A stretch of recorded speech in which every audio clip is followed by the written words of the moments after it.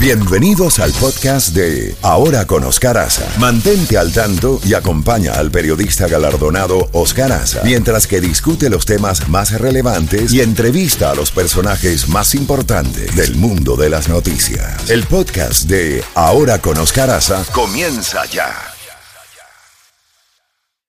Una mañana diferente. Ahora con Oscar Aza. Disfrútala en Z92. 8:58 y ya tenemos a la congresista María Elvira Salazar, congresista federal republicana por la Florida, para hablar de los diferentes temas de palpitante actualidad. Gracias, María Elvira, por responder a nuestra llamada. Y tenemos como primer tema lo que está pasando en el Congreso de los Estados Unidos ahora con la elección de Kevin McCarthy como presidente de la Cámara. ¿Cómo ves ese cambio y luego del impasse que se produjo después de 15 votaciones? ¿Qué está pasando entre los republicanos en el Congreso? Buenos días y bienvenida.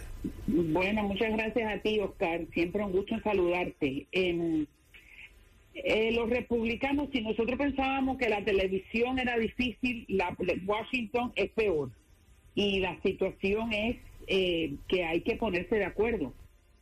Y eso es lo que estamos tratando de hacer. Hemos hecho la primera semana, hemos pasado la primera ley, que es repudiar los 87,000 nuevos agentes del IRS que los demócratas habían contratado.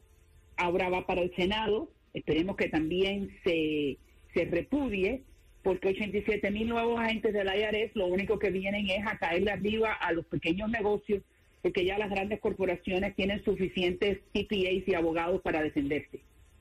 Entonces, ahora viene un reto para nosotros los republicanos en trabajar juntos, en que esa ala más radical dentro del partido quiera entender que hay que hacer asuntos de migración, que hay que hacer asuntos sociales. Pero yo te puedo augurar que todo indica que sí vamos a poder trabajar juntos. Acuérdate que Nancy Pelosi en los últimos 2 años también tenía una mayoría de 4 votos. Y Kevin McCarthy tiene 4 votos, así que sí se puede hacer. Y hacer bien. Ahora bien, en el tema de migración, en el tema de los cubanos, la administración Biden lo que está haciendo es continuar con la política del expresidente Trump con el título 42. ¿Tú crees que eso puede variarse o van a seguir luego de esta cumbre, que han llamado la cumbre de los 3 amigos, crear una especie de centros de refugio en México para evitar que esas personas pasen hacia territorio de los Estados Unidos antes de ser depurados? Mira, tú sabes mejor que nadie que el problema de inmigración, lo que básicamente hicieron en este momento la administración demócrata es ponerle un parche. Es poner un parche con las 30,000 visas que le están dando a los cubanos, los nicaragüenses y los haitianos. Es poner otro parche y ir a esta reunión de los 3 amigos que, como tú sabes, el presidente mexicano tuvo que regañar. Cuando en la vida se ha visto eso, de que el presidente mexicano regaña al presidente norteamericano, donde le dijo 3 palabras que eran muy ciertas. En la América Latina, para los Estados Unidos, hay desdén. Se han olvidado y hay completamente abandono. Es cierto, yo nunca estoy de acuerdo con AMLO, pero estoy de acuerdo con él en decirle eso a Biden. Pero, María Elvira, el presidente Biden le respondió que no hay país en el mundo que haya llevado más ayuda, no solamente a Latinoamérica, sino a todo el mundo, que los Estados Unidos. Claro, pero en América Latina, pero los Estados Unidos, vamos a la época de Ronald Reagan. Nosotros sabemos perfectamente que pueden haber grandes incentivos fiscales para las compañías norteamericanas para venir a cambiar sus fábricas y todos sus centros de trabajo de la China a América Latina, a Centroamérica.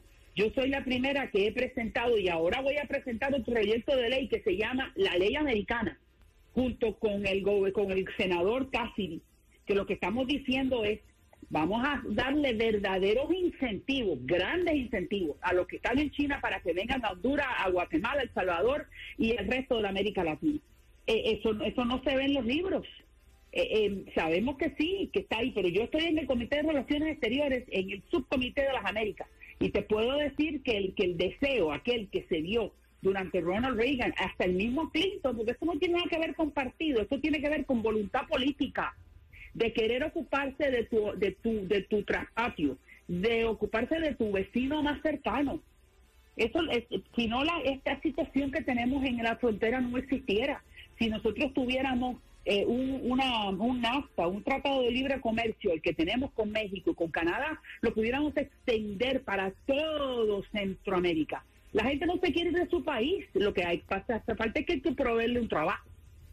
Entonces, bueno, se creó en Centroamérica se creó el CAFTA-RD, que era una extensión del Tratado de Libre Comercio, pero hablando de un tema tremendo que se trató en esa cumbre, que es el tema del fentanilo y del contrabando de drogas, sí, fabricadas en México hacia Estados Unidos, que desde el punto de vista de ustedes, del Congreso y del Comité de Relaciones Exteriores, ¿qué piensan ustedes hacer para tratar de amainar ese tsunami de fentanilo que está matando a nuestros niños?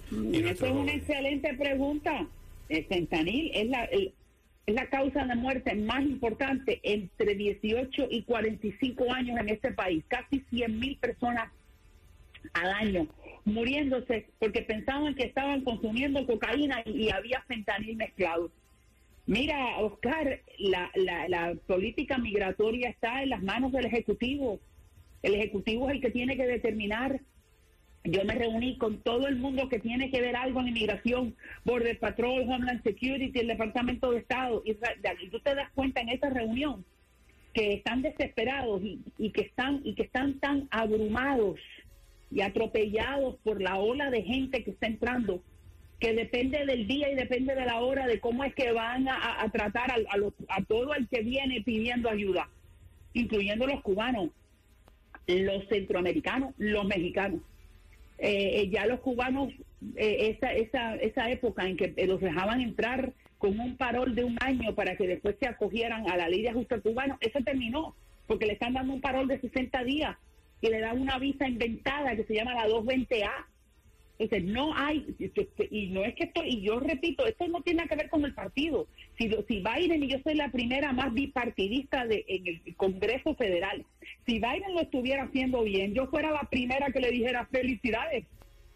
Pero el tema migratorio está abandonado, no sé por qué, porque piensan, porque no tienen instrumentos, y ninguno de los dos partidos hasta ahora se ha puesto los pantalones y ha determinado hacer una ley migratoria completamente remozada como la que presenté yo, que se llama la ley Dignidad, y nuevamente la voy a volver a poner en la mesa de McCarthy y decir, aquí está el proyecto de ley escrito por mi oficina, 500 páginas, para poder remozar el sistema migratorio completo, incluyendo el sistema legal, para que la gente que tenga que entrar entre. El de Vietnam o el de la India, toda esa gente que se necesitan, que tienen PhD, que son gente estudiada y que se necesitan para el crecimiento económico de este país. María Elvira, ¿cuál es tu posición con relación a las investigaciones a la familia Biden? No, yo pienso que aquí hay que investigar a todo el mundo. No hay que investigar a unos menos que a los otros. Aquí también hay mucha política. Entran en la casa del expresidente Trump a buscarle papeles clasificados. Obviamente no tenía que haber tenido nada clasificado en la casa de un presidente versus la casa del otro. Es que aquí tú no puedes utilizar los organismos de seguridad como el FBI, el Departamento de Justicia, para ayudar o beneficiar o perjudicar a ningún político. Ese no es el sistema americano. Así que sí, que lo investiguen, y que investiguen a Biden, y que investiguen a Trump, y que investiguen a todo el mundo que tengan que ser investigados. Esa es la ley americana.